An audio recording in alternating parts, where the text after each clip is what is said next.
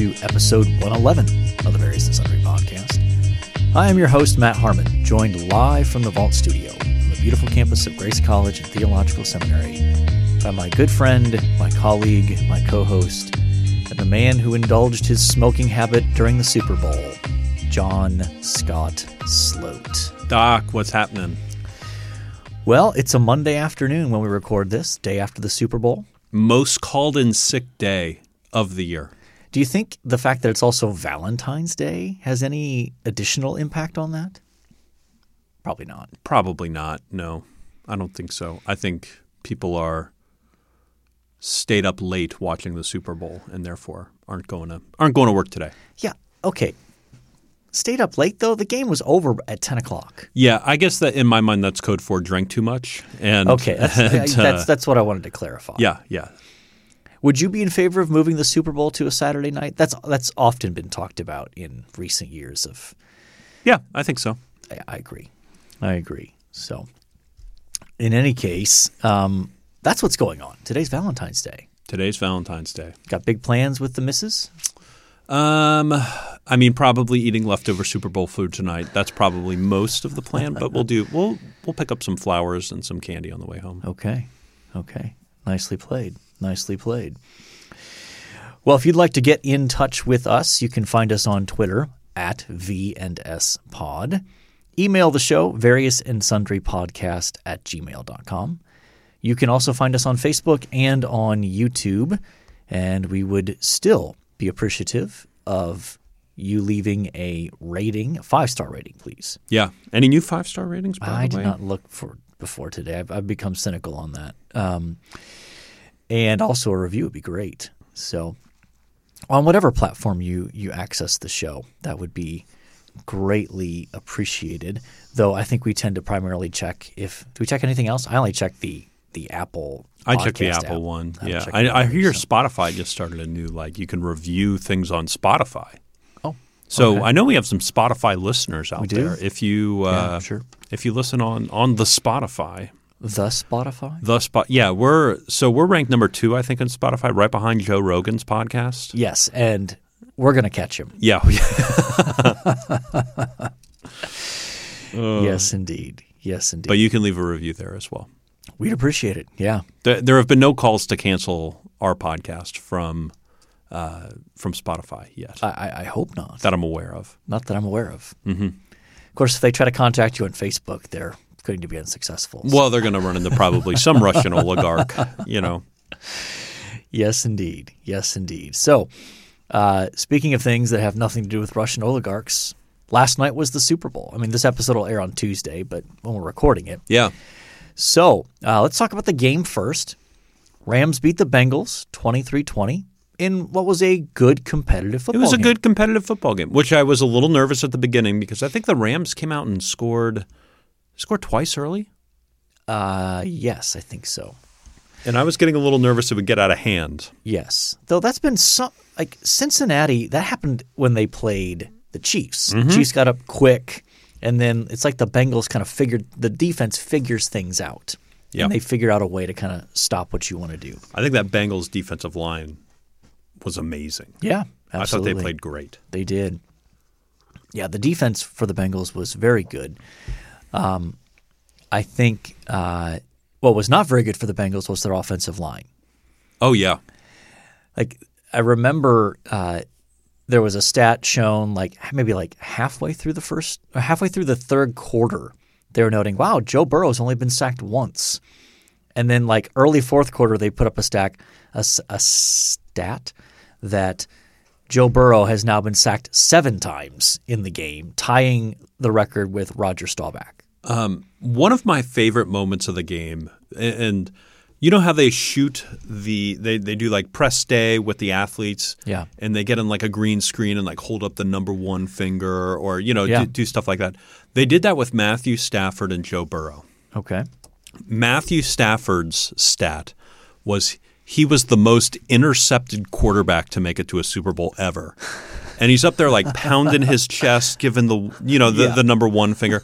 And then Joe Burrow's stat, and they put them side by side. Joe Burrow's stat was the most sacked quarterback ever to make it to a Super Bowl. Yeah. And I just remember them like beating their chest and, over this. I'm just like, I'm sure these guys weren't thinking that they were going to show this stat while they did those actions on the green screen. Yeah, absolutely. I thought that was very funny. Yes. Any thoughts on the officiating?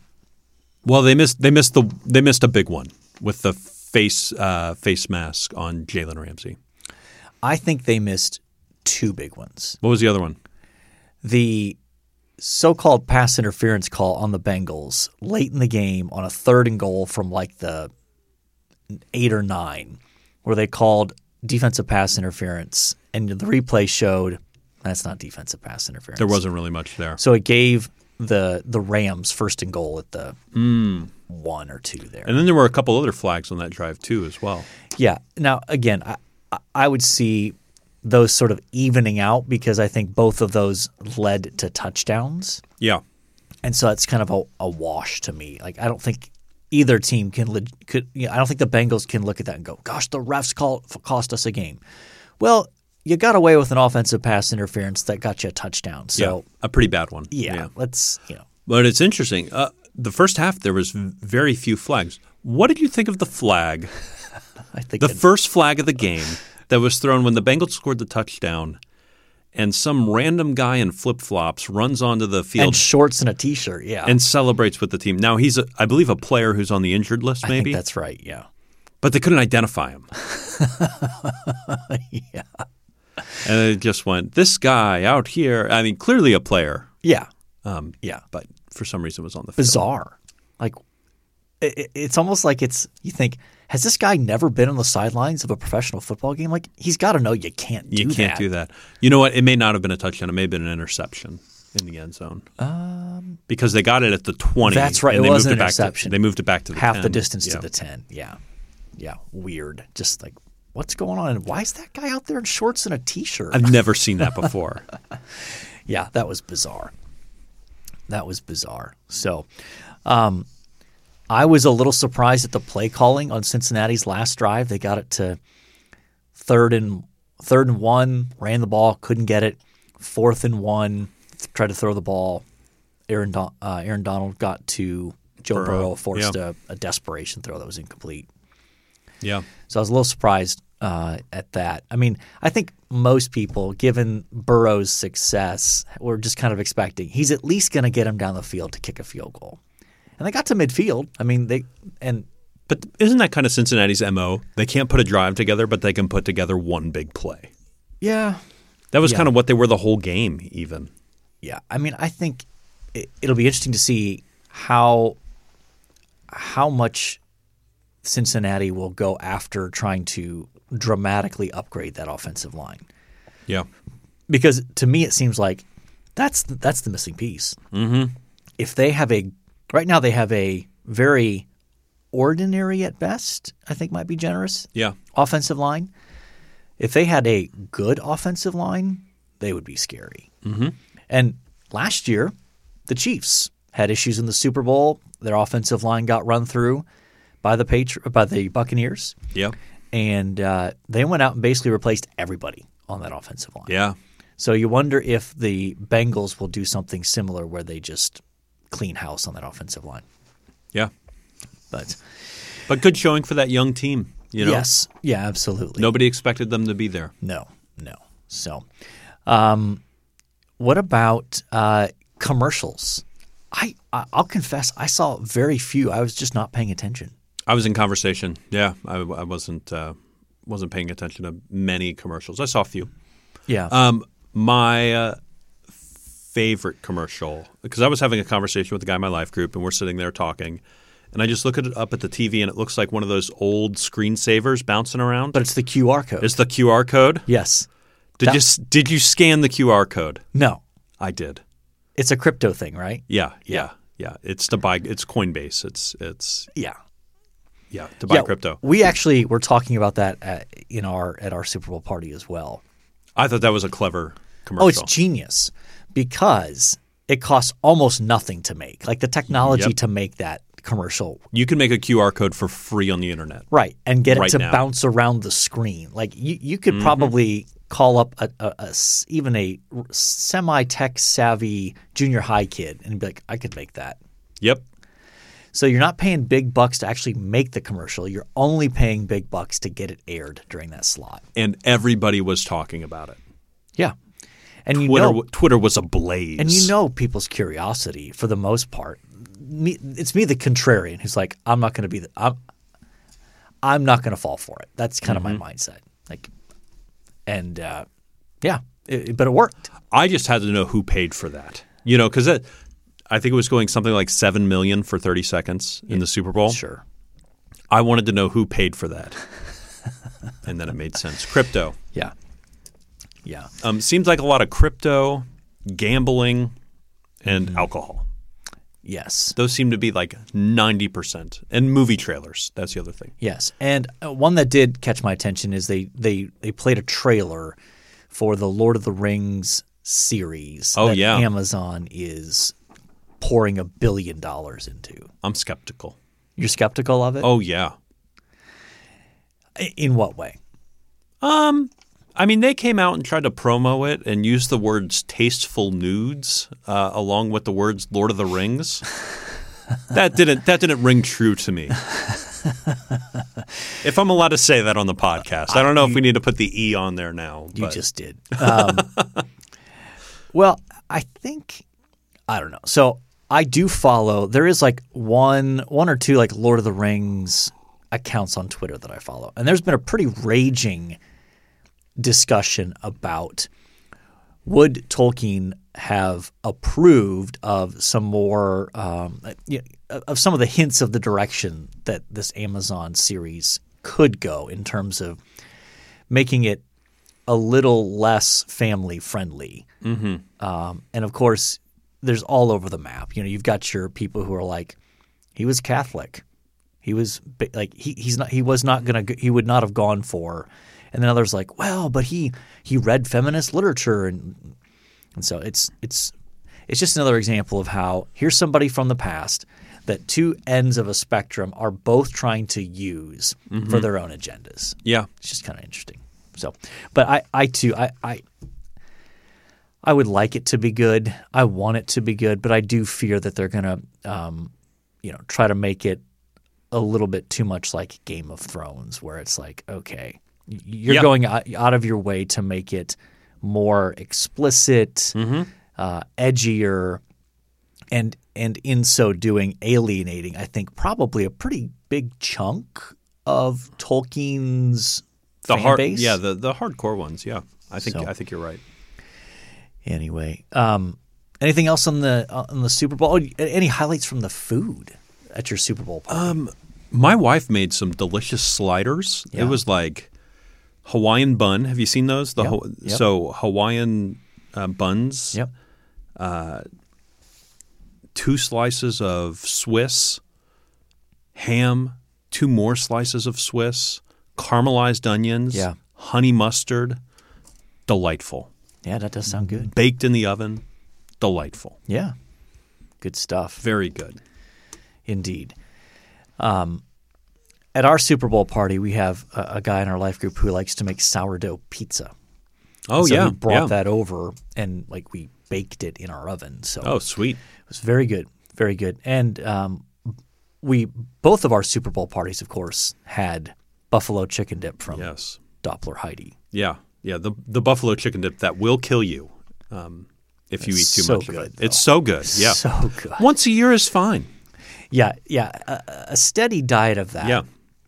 Not so much, but I think I woke up with reasonably bad heartburn in the middle of the night. Not just because of that, because of the totality of the food I ate.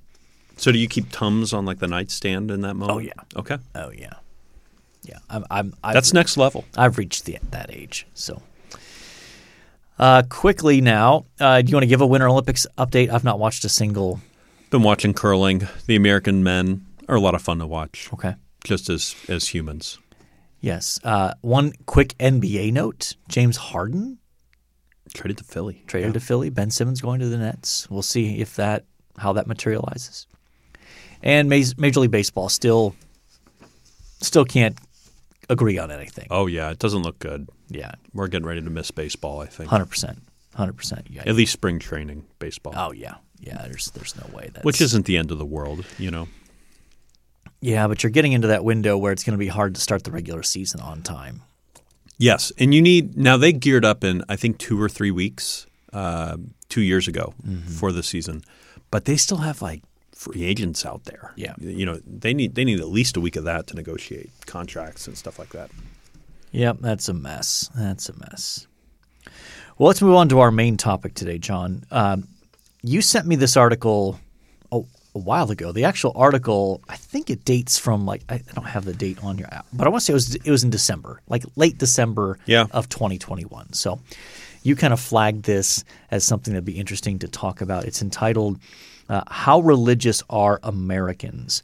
and it comes from the Gallup organization. They do polling and research on these issues, and from what I gather, this is something that they do regularly. I don't know if they do it every year, but clearly this is something on some of these metrics that we'll talk about go back decades where they've been tracking the responses to these questions. Yeah, I think back to the 60s or the 70s maybe. Yeah, in some cases for sure. So 1950 I see on here. Yeah, let's talk a little bit about some of the key findings because I do think this will be a subject that is relevant to us, those of us in the sort of the ministry world, but also even just believers in general believers in America who, at least who want to understand a little bit of the landscape when it comes to the culture that we live in. So you want to start with kind of the big picture findings here, John? Like they start kind of generic and then move more specific. Yeah. So one of the questions they ask is kind of, and I don't have the exact wording here, but what religion do you identify with? Are you Christian, non-Christian, Buddhist, Jewish, atheist? Like where nothing in particular. What do you identify with? And Christian, I believe in 2021 they had 69% of Americans identify as Christian. That's correct. So that includes both Protestant and Catholic and those fall into some other sort of Christian religion or simply just generically Christian. So 69%. And how do you compare that over the last several decades? I mean, I'm looking at the line graph here. It's certainly declining. Yes. As they note, in the 1940s through the early 70s, more than 90% of Americans identified with a Christian religion. So we're down from that to 69%. And as you might expect, there's been a corresponding spike in the percentage of Americans who identify with no particular religion at all, sort of what have come to become known as the nuns. The nuns, yeah. Not N-O-N-E-S, not N-U-N-S. So yes, a N-U-N would still be in our 69%. Exactly, here, exactly. So that number is up to 21% of the American population identifies as nuns. Yeah, I mean from 1980 where it looks like it was at maybe 5%. So it's on a not a rocket ship, but it's slowly increasing. Yes. Yeah, absolutely. So that's interesting in and of itself, I think. Let's move on. Do you want to talk more about that, or do you want to work through some of the data and then circle back to whatever you want? Let's work through some of the data and then come back to talk about interesting things. Okay. So the next thing they talk about is the importance of religion to Americans. Mm-hmm. How important is this? And so this isn't any particular demographic, but just how important is it? Yes. The percent that say it's very important is about half, 49%. And that's down from closer to in the 60s it looks like it was at its height in the what would you put that at, 75? In 1965, 70% said religion was very important. So that's kind of the peak is when it looks like. Yeah, and then it looks like it middled from about 1980 to 2000, hovering right around 60%, and now it's moved to 49%. So that's on the decline as well. Yeah, and when you add the sort of combined total, so you've got 49% say very important, another 27% say it's fairly important, and that leaves 25%. I'm not sure. Some of those numbers must be rounded because 49 and 27 gets you to 76, Sure. and then 76 and 25 gets you to 101. But basically, there's some rounding in there. The number I want to get at is 25% say it's not very important in their lives. 25% of the American population. Anything else in that? Anything else in that category you want to hit on? Not necessarily. I don't know if I find that one as interesting as the next one. Really, self-reported church attendance, I think is pretty interesting. Yeah, I think it's interesting because it starts relatively low. So I think this would be people who self-report that they've attended church in the last 7 days. and we should note this also, though the predominant category is going to be church, but does include synagogue, and I think Synagogue, mosque, temple. Basically any religious service, I think, is how they in the last 7 days. Let's start with that one. So in the 40s, it starts at about 40%, climbs to almost 50% in the 60s, and has moved to about 29%. Here in the last 10 years, it's moved from 40 to 29. So I think that's pretty interesting that there seems to be less and less attendance at church. And then I think the next graph pairs well with it. Like church membership has moved from, 73 all the way to 47. Yes. I think it is striking when you go a little bit deeper here.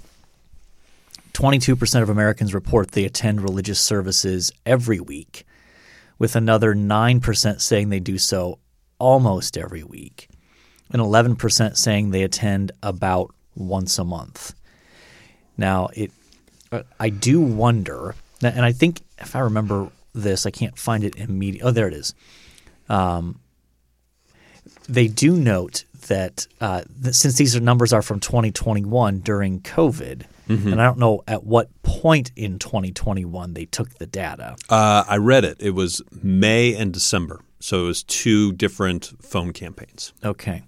So May and December, they do note that these numbers include both virtual and in-person numbers. So people could, so if someone said, well, we can't go to church because of government lockdowns or whatever, but I've been watching what our church has put out every week, or then that counts. So that's a caveat.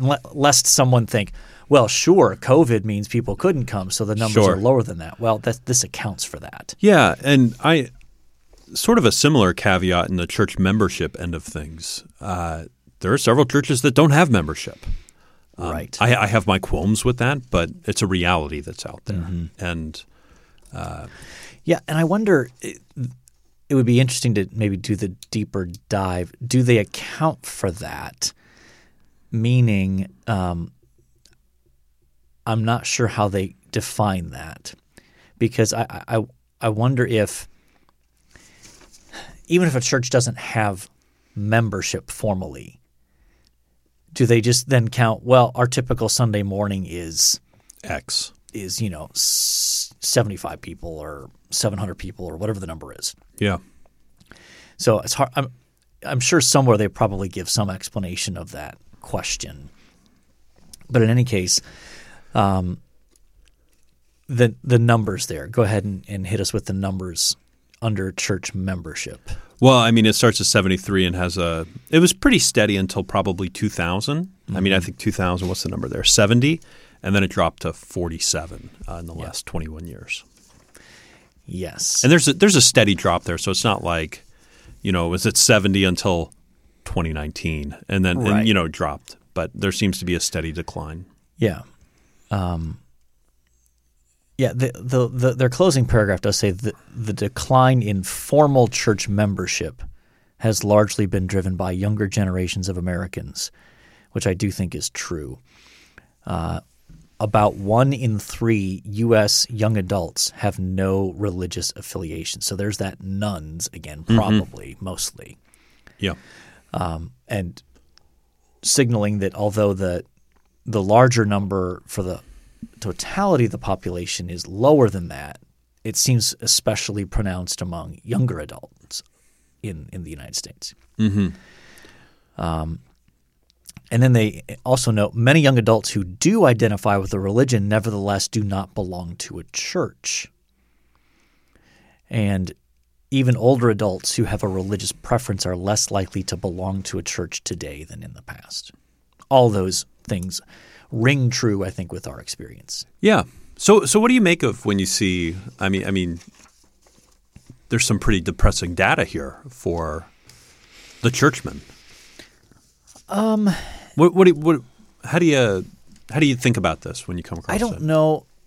I mean, at one level, of course, this can be discouraging, sure. But, I would say that I think it also provides some opportunities. Meaning, I think that oftentimes in this kind of survey data, and even in our experience, one of the challenges that pastors and churches can face, more so in some parts of the country than others, is the whole sort of nominal Christianity. That's just, well, I'm a good person. Makes sense to belong formally to a church that maybe I show up once a month, on holidays maybe, a few times a year. But no active living faith. It's just sort of culturally, that's kind of the thing you do in certain parts of the country. That can make it challenging, I think, to do ministry in those contexts because you have a large percentage of people who think they're Christians but by a biblical definition are not. So that shapes your ministry differently, I think. I also think that as that nominal Christianity begins to fade and decline, there are more opportunities for making a compelling case for genuine, faithful Christianity, a Christianity that is unapologetic about following Jesus and trying to live out obedience to him. So I think there can be some opportunities where in those kind of contexts where nominal Christianity thrives, that it can actually be a detriment to the spread of the gospel because everyone's like, well, gosh, come on, everybody's a Christian. And then there's those people who are like, maybe you take it a little too seriously. Like, easy now. Come on. Like, it's good enough to show up to church every week and throw your money in the offering plate and, be kind to people. But let's not get too serious about, those fanatic people who are like really serious about following Jesus kind of thing.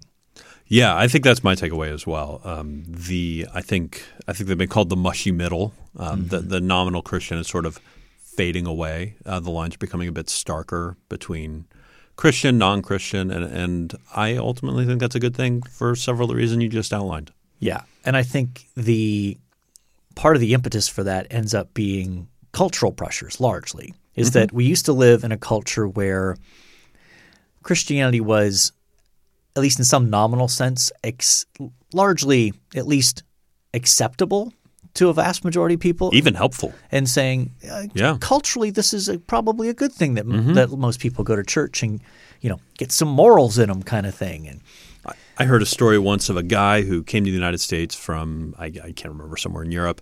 He moved here, went to a bank to apply for a mortgage, and the bank lender asked him, so where do you go to church? The guy goes, why does that matter? And the guy responds like, well, you don't lend to people who don't go to churches. That would just be insane. You know? And so there was a time in America's past, on this chart somewhere, where in certain areas of the country it was a net benefit to be a part of a church. Yes. Yeah, absolutely. And I think that those days in most parts of our country are gone or soon to be gone. Sure. Depending again on where you live. Let's think a little bit about sort of the evangelistic task then in light of this. What would you say are some things then that maybe we should reflect on when it comes to trying to reach a culture where these trends are happening? What do we do to try to reach a culture? I think one of the things that comes to mind, and I think it's tangentially related to evangelism, I think a robust understanding of faith and work.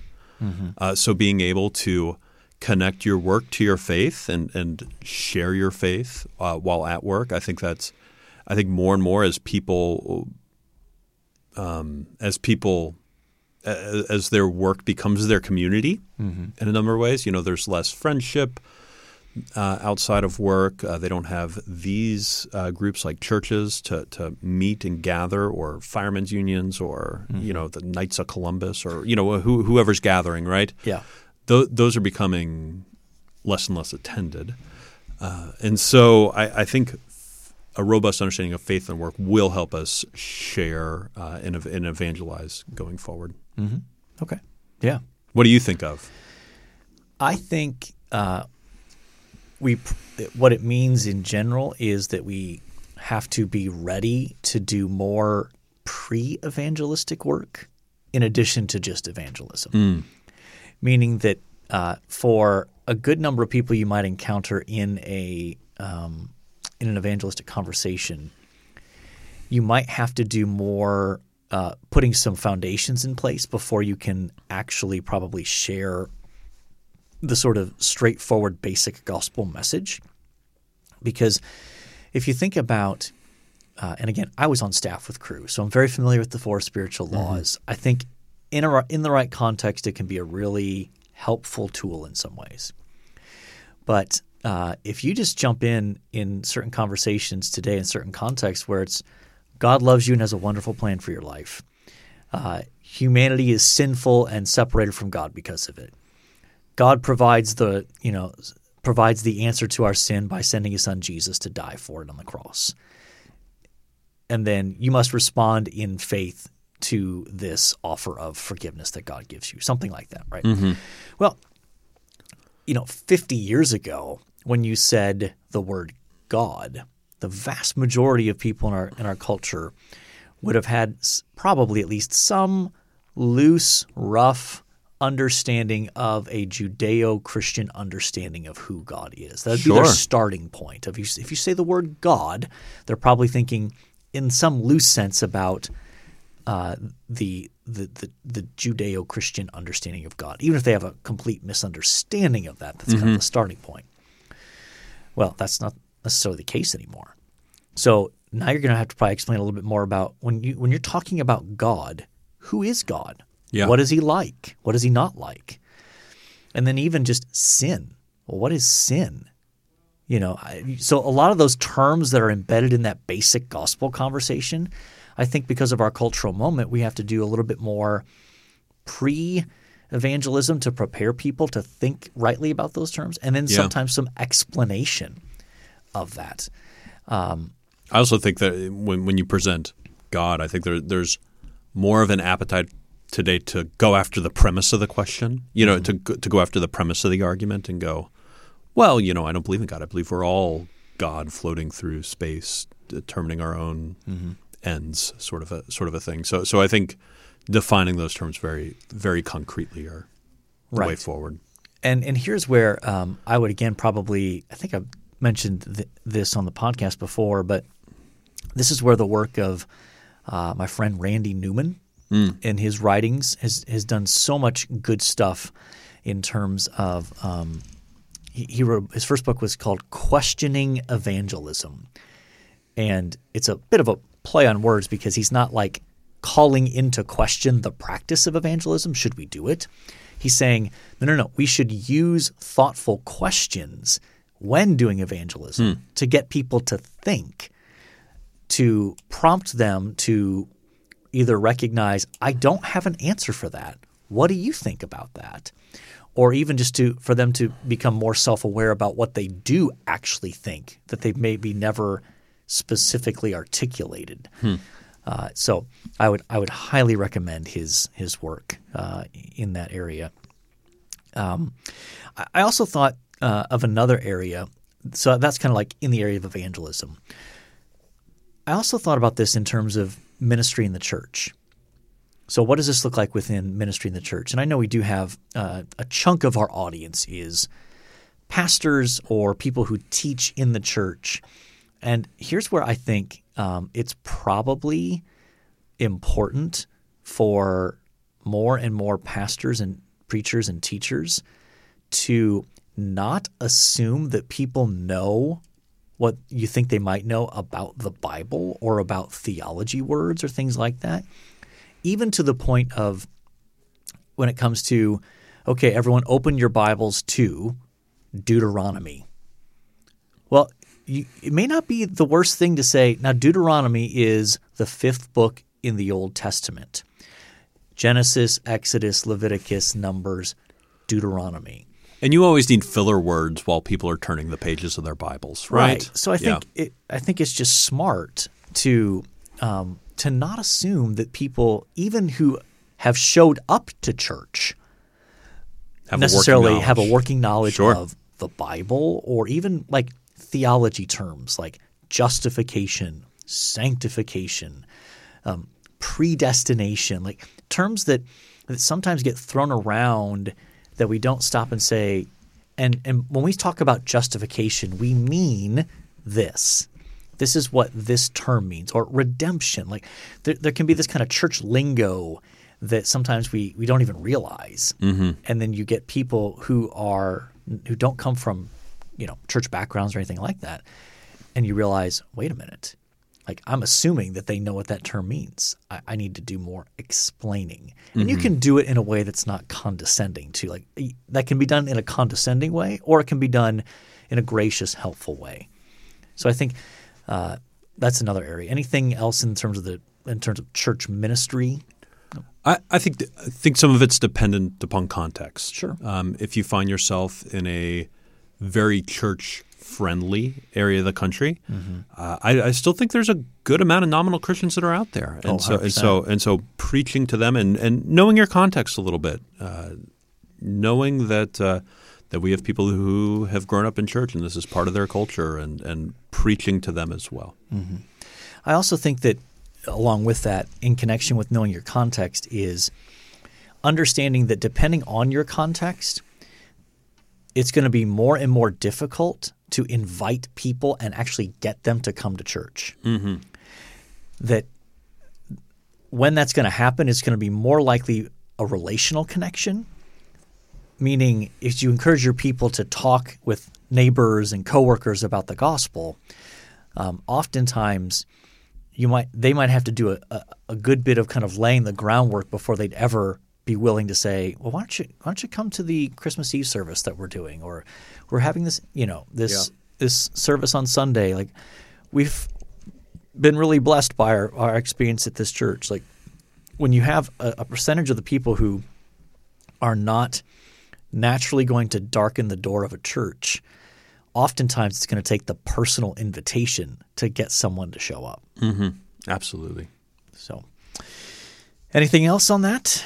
I don't think so. We'll link the article in the show notes. It's fun to look at data. I mean, I know we both enjoy charts and looking at them and trying to interpret them a little bit. Right. It can just be a helpful window into understanding oftentimes, I think, what we experience already and having some more specific evidence to say, oh, okay, that seems to resonate with my experience of there are fewer people going to church, or there are fewer people who openly identify as a Christian, or more people who don't identify with any specific religion. Yeah. All right, let's move on to this day in sports history. Yeah, 1978, February 15th, so yes, when February this 15th. drops, Yep. but yeah. 1978, Leon Spinks beats Muhammad Ali in 15 rounds for heavyweight boxing title. Has there ever been a point where you followed boxing at all? There was a reality show run by Mike Tyson? No, I don't think Mike Tyson could follow direction on a TV show by, oh my goodness, I'm blanking on his name. Plays Rocky. Sylvester Stallone. Yeah. There he goes. Hosted by him, where they did these things, and I followed it a little bit in there, but that was about it. No, boxing has fallen off the map as a sport. Yes, it has. 96, the NFL. I don't write the copy. I just copied it from the website, John. The NFL coaching maestro. Yes. Belichick is fired by Cleveland, finishing his Browns coaching career with a record of 36-44. Yes, indeed. 1998, the 40th Daytona 500, Dale Earnhardt's only Daytona win in his 20th start, snaps a 59-race winless streak. Okay. Do you follow NASCAR at all? No. Okay, I didn't think so. 2004, the Daytona 500, it must run about this time of year. Dale Earnhardt Jr. wins exactly 6 years to the day after his father, Dale Earnhardt Sr., won his first and only Daytona 500 win in 98. Yes. Whew. One more. 2018, Denver's Serbian center Nikola Jokic records fastest triple-double in NBA history, 14 minutes and 33 seconds. In the Nuggets' 134-123 win at Milwaukee, Jokic finished with 30 points, 17 assists, and 15 rebounds. Yeah, so basically he got to at least 10 points, 10 rebounds, and 10 assists a mere 14 minutes and 33 seconds into the game. That's impressive. Wow, that is impressive. The second quarter. Yes, early second quarter. Early second quarter. Yeah. Man. So, any of those that you like? Probably the Joker. Yeah? That's probably where I'm at. Okay, I can go with that. I mean, NASCAR doesn't do anything for me. No, and anytime I see Dale Earnhardt's name, all I think is like, he died in a vicious car crash. I think at Daytona. Yeah, that could have been. I was expecting that to be the next one as I was reading down them. Yeah, I mean, we got some we got an irate text from Nate in Ohio given last episode's mention of a certain owner who moved the Browns from Cleveland to Baltimore. And that we said his name, apparently. Yeah, apparently that's it's not an FCC rule, but it is a Nate from Ohio rule that you can't utter that name. So we're going to go with Jokic. Jokic, yeah. And that's impressive. Yeah, I can go with that. One thing you liked? I'm just going to mention the Olympics. I'm enjoying the American men curling team. Have you seen a photo of them? I think I did. With the caption of like this look, basically like this kind of look like ordinary, not middle-aged men, but like, you know. I think middle-aged is appropriate. Yeah. Non-athletic men. Yeah. One of my favorites is one of the guys from, I think he's from Wisconsin. Matt Hamilton has this beautiful mustache and really long hair, and apparently like has a GoFundMe to raise money for cancer research or something like that with his hair. And you know, they throw those stones. And I think curling's a fascinating game, so I've been watching every game that I can. I want to say that the last time there was the Winter Olympics, that there was some organization in Fort Wayne that held like hey, if you want to come learn curling. Yeah, the Fort Wayne Curling Club, probably. Yeah, probably something like that. But that does look like one of those sports where you're like, okay, it requires no athleticism. Yeah, very little. I would stick with none. I mean, there's some coordination involved in terms of, you know, how aggressively you push the stone, and then the how vigorously you sweep the ice. Mm-hmm. Is that what's called sweeping? Yeah, sweeping. Okay. Yeah, but I don't think anyone would say, "Man, you need some measure of athleticism to probably do that well." No, you don't. Endurance, maybe, for all that sweeping. I don't think so. I don't think so. But props to them, man. I mean, it takes dedication. Yeah. You know, these people are investing hours upon hours every week. The Olympic athletes voted that John Schuster, the captain, carry the American flag at the opening ceremonies. He is a rock star. Okay. Anyway. If you can be a rock star in the world of curling. Yeah. And be from Duluth. If you could be a rock star from Duluth. Yes. My one thing I liked, I'm working my way through a book by my friend Jim Hamilton entitled Typology, Understanding the Bible's Promised Shape Patterns, or How Old Testament Expectations Are Fulfilled in Christ. Very good book. It is a little bit more technical. It does a lot of work in the Hebrew text in trying to show you connections between passages. You can still benefit from it without knowing Hebrew because he does a good job of explaining things. But it's it helps. It's not a light read, but it is fascinating. And if you're interested in that kind of thing, he and another guy named Sam Amadi do a podcast that I know I've mentioned on here. It's called Bible Talk. And they're just working their way through the entirety of the Old Testament, kind of chapter by chapter, pointing out biblical theology connections and how things point to Christ and that kind of thing. And I think they're now in Numbers. So they've worked through Genesis, Exodus, Leviticus, and they're in Numbers, I think. And I think Jim was Sam's PhD advisor, mentor. Yeah, that's probably right. Probably right. Yeah, I think Sam had to take him out to dinner and tell him he wasn't a premillennialist. Yes, because Jim's such a committed premillennialist. He is. Yeah. I think it was pretty damaging to their relationship at the time. But obviously they've recovered. They've recovered. Yeah. They've recovered. All right. So we've talked Super Bowl. We've talked about declining church numbers. We've talked a lot of Dale Earnhardt. A lot of Dale Earnhardt Jr., Jokic and his triple-double. We've talked about a book I'm reading, and we've talked about curling. Of course. So I think by definition, that is our various and sundry topics. Are you ready to call mission accomplished? Yep, I think so. Well, in light of that, all that's left to do is say until next time, the Lord bless y'all real good. Later.